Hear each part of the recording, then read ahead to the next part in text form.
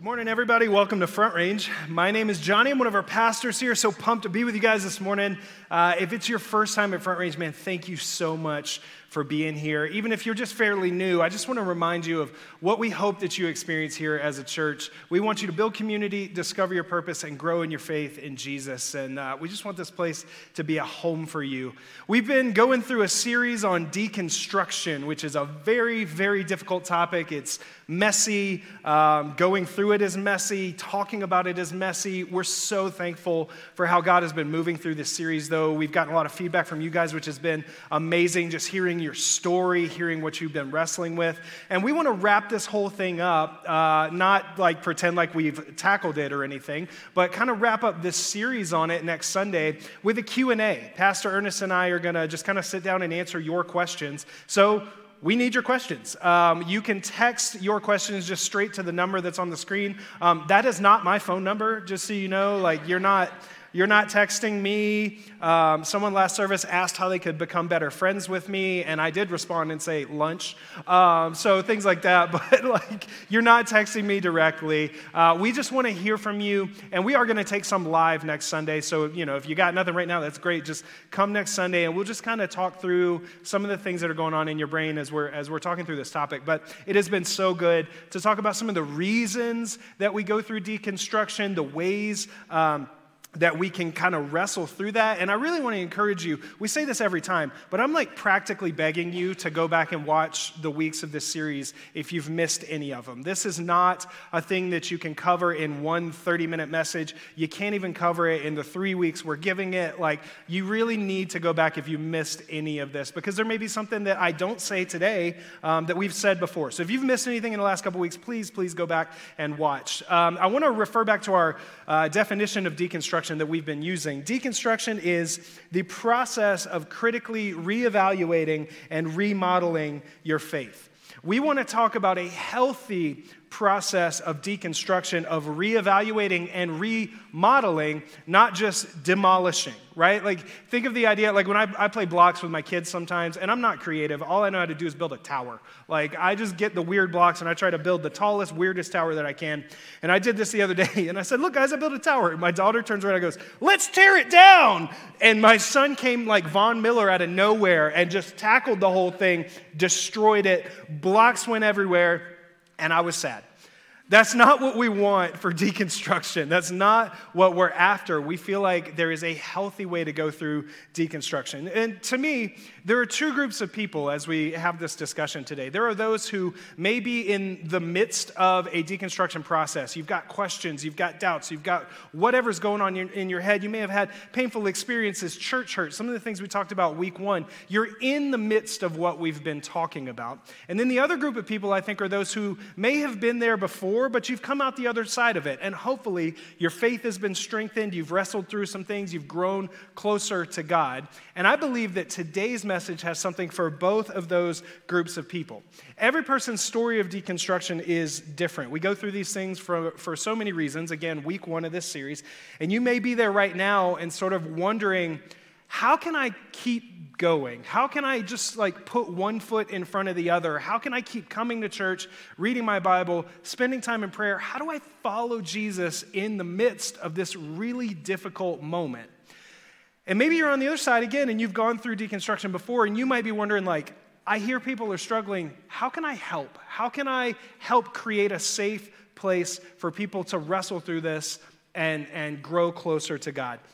I've been in both places in my life. I have sat with people and walked with people through the difficult moments and the painful experiences. I've apologized for church hurt that people have experienced in the past that for many people leads them to turn away from Jesus. And I've sat with people and just said, I'm sorry that someone treated you that way. I'm sorry that you went through that. It's not supposed to be that way. I've sat with people as they wrestle with hard questions with theology and why does God do this and how does he do this? I've cried with people through some of the most difficult moments in their lives, and I've looked people in the eye and said, I don't know why that happened.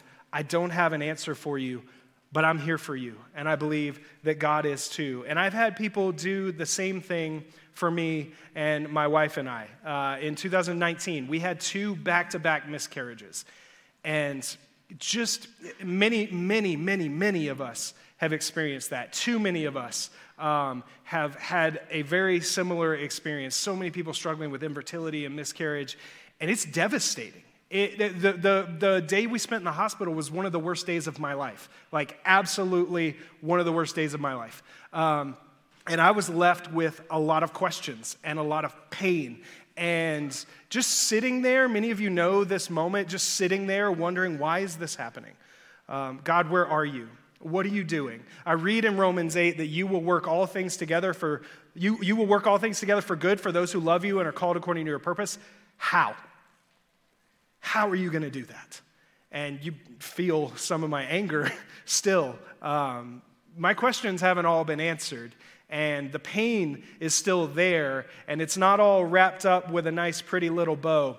The difference, though, and the thing that made all of the difference in our lives is the people who showed up for us. The presence of God in people made all the difference. People who just were there in a matter of hours to help in whatever way they can, watching our daughter, bringing meals, people that we sat with in community group on a weekly basis, and they just let us be emotional and cry and be angry and wrestle with these questions, and people who just said, I know what that's like, and I'm here for you. And people that we found hope in, the hope of Jesus in them, because they had gone through similar experiences, or they had come out the other side of some of this stuff and not lost their hope, not lost their faith, and we drew strength from them, and we were able to move forward and take steps of faith. Even without having all the questions answered, even with the pain still there, we were able to continue to follow Jesus in community because of people who showed up. And that's just one deconstruction moment in my life. I've had many others of looking at theological questions in the Bible and trying to figure out how all this stuff fits together. Looking at leaders who I look up to and see these people following Jesus, and I go, I want to be like that guy. I'm going to figure out how to be more like him. And then they do something incredibly stupid, and I go, great, is that what I have ahead of me as a pastor, to just do something stupid and ruin it all? And the anger that comes from that kind of stuff, and the deconstruction moment that I have looking at leaders in the church and church hurt and all of this stuff, the linchpin for me in all of those moments has been people that I've been able to sit with and wrestle with this and have the emotion and have the questions and try to find answers together, and people who have not lost hope and people who have not lost faith. And I think we as a church can be that kind of a place where people can wrestle, they can deconstruct, they can struggle with stuff, and there are other people who can help. That we can create a safe environment, a place for people to be messy, and we can follow Jesus together. That we can actually take steps and live out our faith together, whether we're deconstructing or we have in the past and we're not right now. That's what we're going to talk about today, how we can live out our faith even in the midst of deconstruction. There's a moment in John chapter 13, and if you have a Bible, you can go ahead and turn there. If you don't have a Bible, we'll have it on the screen. We'd also just love to get you a Bible if you don't have one. You can stop by the Blue Connections tent in the courtyard and we'll give you one.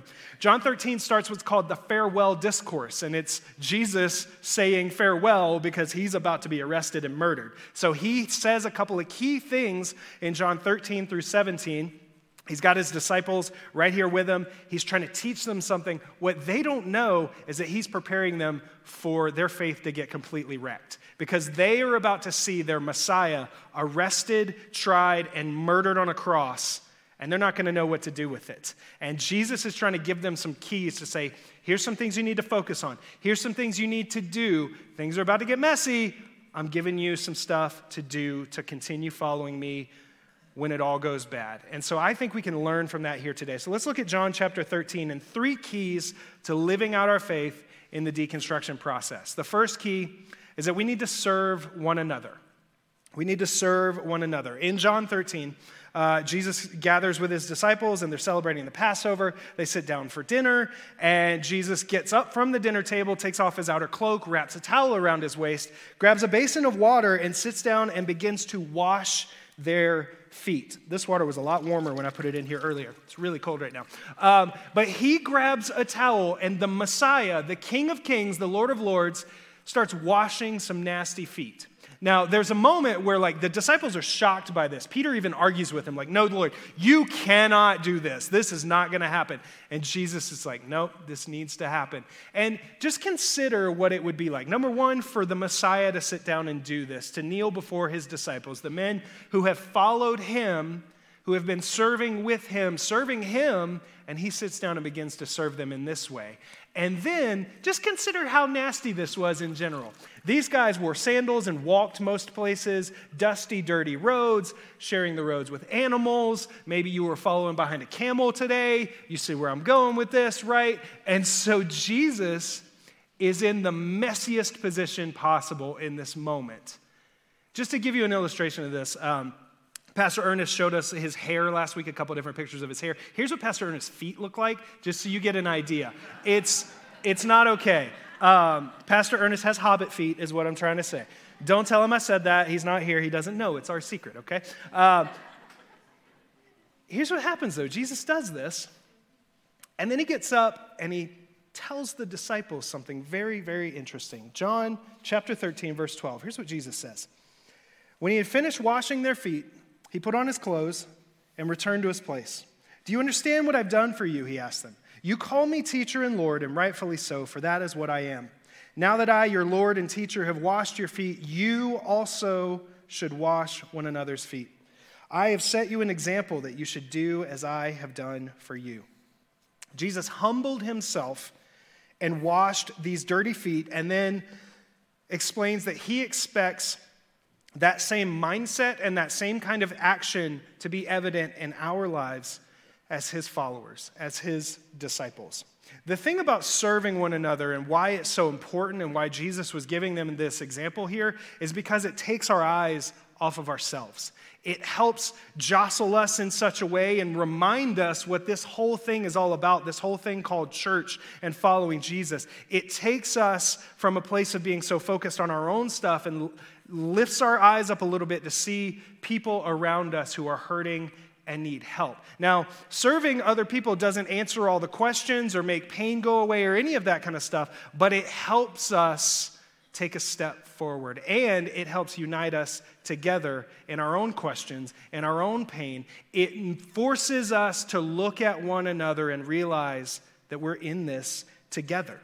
Whether you've got all the I's dotted or the T's crossed can't and shouldn't keep you from seeing another human being as valuable and important in a way that draws us out to serve and meet needs.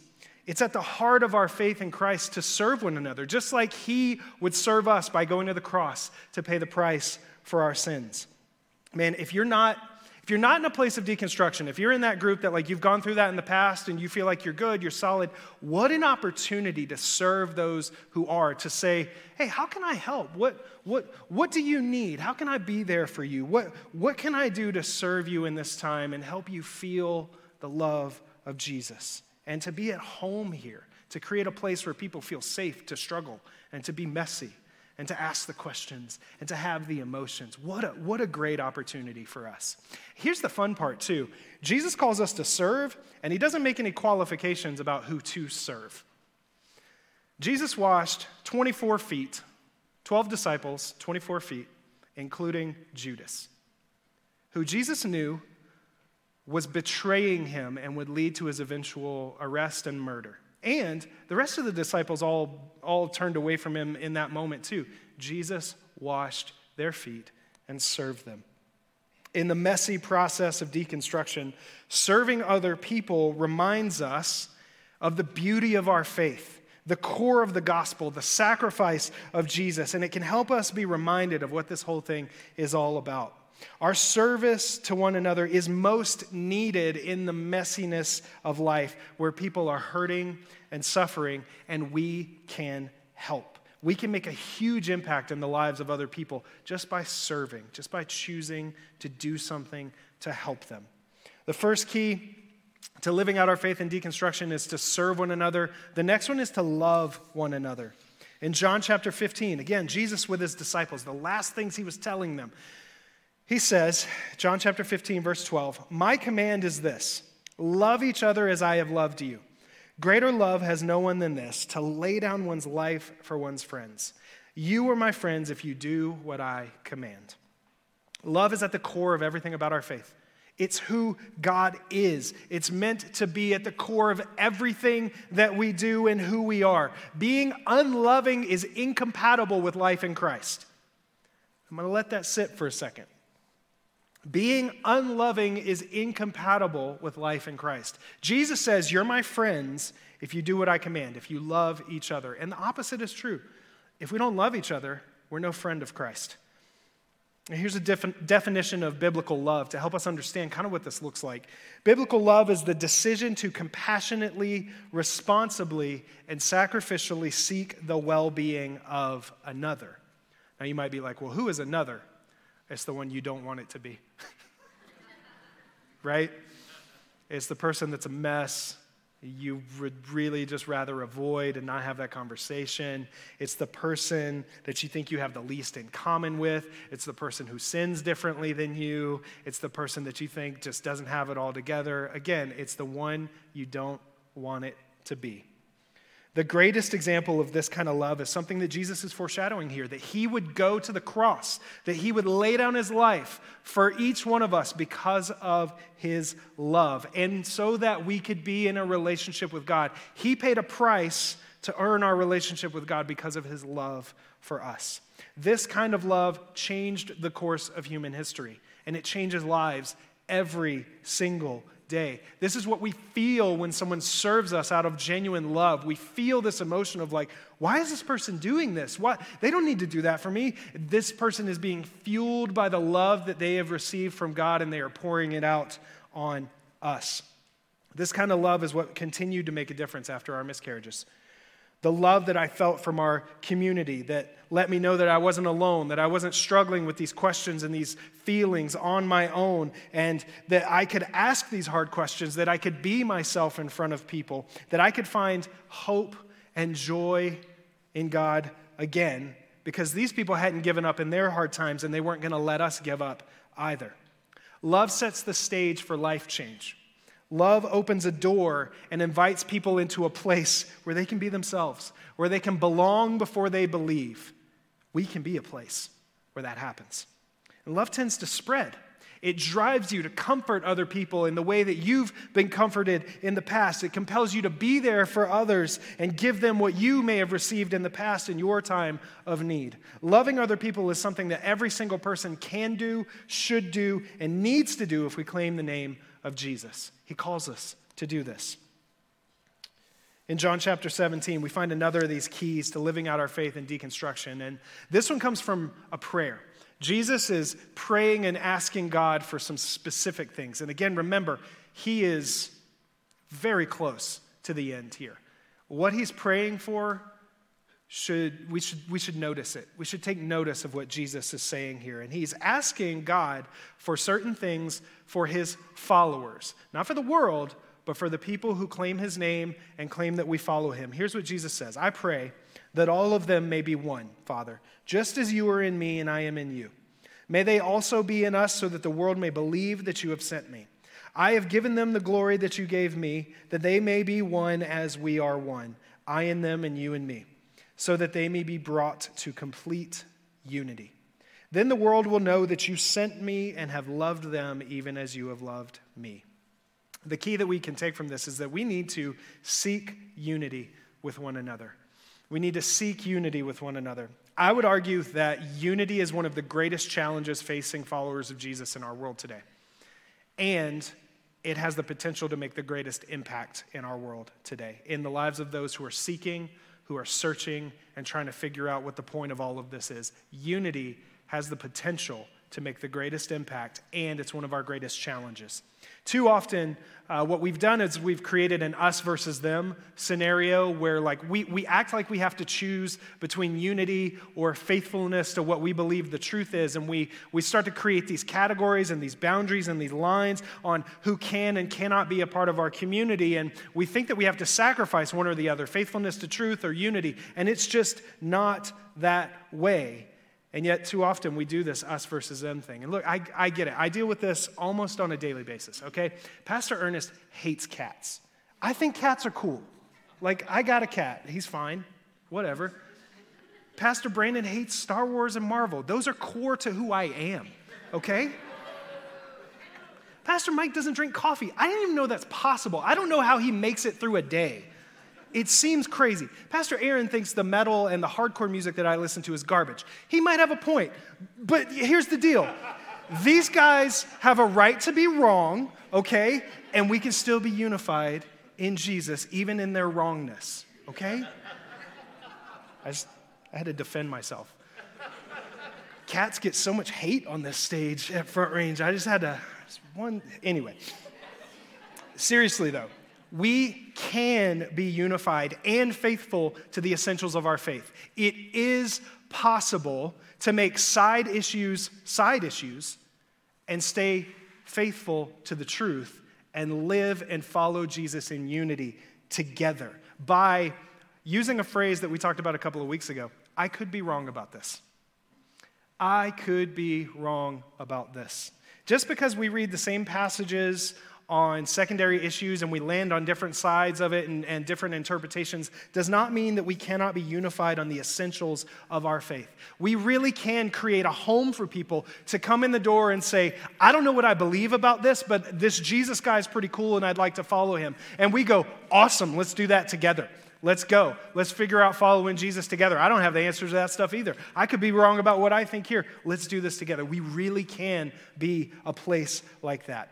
Too often, though, we've responded to genuine doubt and questions of our faith with skepticism and fear, and we've pushed people away when we have an opportunity to bring them in, to create a home for people, and to unite in a way that shows our faith to the world. Don't miss what Jesus said here, right at the end. Jesus said that as a result of our unity, the world will know that God sent him and loved them. The world will know, based on our unity, that God loves them and died for them and has a home for them. Please don't miss this. Our unity has a chance to show the world that God loves them and He wants them to be in a relationship with them. Unfortunately, there are probably way too many stories that we could show and share of disunity and division that would outweigh the good of unity. Like, I have heard so many ridiculous things of why relationships have been severed, why there's been division and disunity in the church, why churches have split. I've heard of people splitting churches over carpet color, paint color, choice of coffee, whether a banner says hallelujah or alleluia. Give me a break, guys. We got to stop. We can be better than this. We have to be better than this. What does it look like, though? It's real simple. It's not easy. It's simple. It looks like the fruit of the Spirit. Loving people, no matter who they are or what they've done. Expressing joy at the growth and the good things happening in their lives. Seeking peace whenever there's a disagreement. Communicating with patience in our interactions. Choosing to be kind no matter what. Pursuing goodness together. Living with faithfulness to Scripture. Interacting with gentleness. Exercising self-control. Here's the thing, though. Even as I do this, it's too easy for me to go, yeah, cool, I love people, that's great, and not think about the moments where I'm not thinking about what I'm doing or what I'm saying. What I'm talking about here is creating a safe environment for people to speak up and go, I'm struggling. And hey, I may not agree with that. I'm talking about the jokes, the sarcastic stuff, the social media. If you have a name for people who voted differently than you, if your social media is full of memes attacking or criticizing people who think differently or act differently than you, we got to stop, guys, because what we are saying to the people around us is that we're not safe for them to be real. We have to create an environment, starting with, I could be wrong about this, so people can go, I don't know if I agree on this issue, but I still love you, and I still want to be a part of this community. We have to create that environment for people to be safe, to struggle, and to ask hard questions, and to be themselves. How do we do this? How do we actually live this out? James chapter 1, verse 5. If any of you lacks wisdom, you should ask God, who gives generously to all without finding fault, and it will be given to you. I love this verse because James says if, and it feels like a wink and a nod to like, if any of us lacks wisdom, right? That other guy that lacks wisdom. It's like, no, we all lack wisdom and we all know it. And James says, if you lack wisdom, ask God and he will give generously. Wisdom is applying biblical truth to our current reality. That's what it is. We grow in our wisdom by learning what God's word says and applying it to how we live our daily lives. This is how we begin to live this stuff out. By asking God, by saying, God, I know I need to serve other people. I know I need to love. I know I need to seek unity. I don't know how to do that. I need you to give me the wisdom to do that, Lord. I need you to help me. I need you to speak to me in the moments when I'm not doing this. I need you to help me live this out. Now, here's my challenge for every single one of us. What if we prayed and asked for wisdom every single day for the next 7 days? That we could just humbly come before God and go, I want to do this. I want to live as a follower of Jesus and create a safe place for people to be themselves. And maybe if you're in that deconstruction process, I want to figure out how to do this even in the midst of my struggles. I want to serve people. I want to love. I want to seek unity. What if we all just for the next 7 days said, God, I need your wisdom and I need your help to do that. Would you please give that to me? His word promises that he will. His word says that he will give it generously. Guys, I think this is the only way this happens for us. I think that this is the only way we can actually live this out is if we go to God and ask for his help. Would you be willing to do that, Front Range? Again, whether you're in the middle of deconstruction or you've come out the other side of it and you want to help create a place for people who are struggling, we can do this together. It has a life-changing, a world-changing impact. If we can learn how to serve one another in humility and wisdom, love one another in humility and wisdom, seek unity with one another in humility and wisdom. Let's live this out together. Let's pray. God, I thank you just for the opportunity that we've had to talk through this topic, this difficult topic of deconstruction, Lord. And I thank you for every person who has lifted their hand up and said, yep, that's me right now. I'm wrestling with these thoughts. I'm struggling with these things. I don't know what to do in this moment. God, I'm so thankful that I get to serve in a community and in a place where people are willing to be real and they're willing to be honest and just say, I need help and I'm struggling and I don't know what to do, God. And I'm so, so proud of the home that we've built here as a church where people can say that, where they can come in and be themselves. God, I pray that you would continue to cultivate that environment around us, God, that you would challenge every single one of us to be the kind of people who are serving and loving and seeking unity, God, so that we truly can represent you to the world around us. And God, I'm not ignorant to the fact that there are many people who have struggled with hurt and pain and terrible experiences in churches, God, that have driven them away from you, and it breaks my heart so much. And as we just stay in this moment of prayer, I just want to speak to those of you who may be in this place or watching online, and you've had those experiences in the past. So again, everybody's heads bowed, eyes closed. We're just in this moment before God. It may have taken a lot for you to come today. It may have taken a lot for you to click the link to watch online, and I'm thankful. And I'm also sorry for what happened in the past, for whatever a person who claimed the name of Jesus did or said or represented to you. I am sorry. It should not be this way. Humans are broken. Humans are messy. We try to represent Jesus the best we can, and we fail at it all the time, and I'm sorry for that. But I don't want it to drive you away from Jesus. I don't want you to be separated from him. So if that's you, and maybe you gave it a shot today for the first time in a long time, and you're thinking, all right, maybe I can get back into this. Maybe I can try to follow Jesus again. Maybe I can try to restart that relationship. I want to give you an opportunity to do that. Maybe you're also in here and you've never followed Jesus before. It's your first time checking this whole thing out, and you're like, I could give this a shot. I could try to do what we're talking about here. I want to choose to follow Jesus. If you're in this place and maybe you had a relationship with him in the past, life got in the way, you got hurt, things happen, you want to come back home today. God is here for you. God is waiting with open arms. He loves you. He has good things for you. He has eternal life. Jesus paid the price for your sins on the cross so that you could be in that relationship with God. And I want to give you that opportunity. I'm not going to embarrass you or anything. If you're in that place today where you want to come back home, you want to restart that relationship with God, or you want to start a relationship with him for the first time, would you just slip your hand up with me and let's just pray together. Amen. Amen. God, we thank you, Father. We come before you, Lord. We just offer our lives to you. We got nothing to offer. We've tried. We've tried to do good. We've tried to earn it. We've tried to be perfect, and we just can't. Or God, we've had so much pain in the past, Lord. We need you.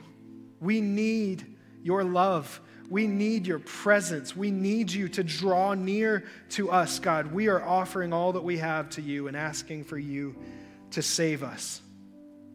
God, we thank you for Jesus' death on the cross that pays the price for our sins. We thank you, Lord, that he didn't stay dead, that he rose 3 days later, and we can place our hope in eternal life because of him, because of his resurrection. God, we give you all that we have. We ask you to save us. Fill us with your Spirit to empower us to live a life for you. We thank you. In Jesus' name we pray. Amen.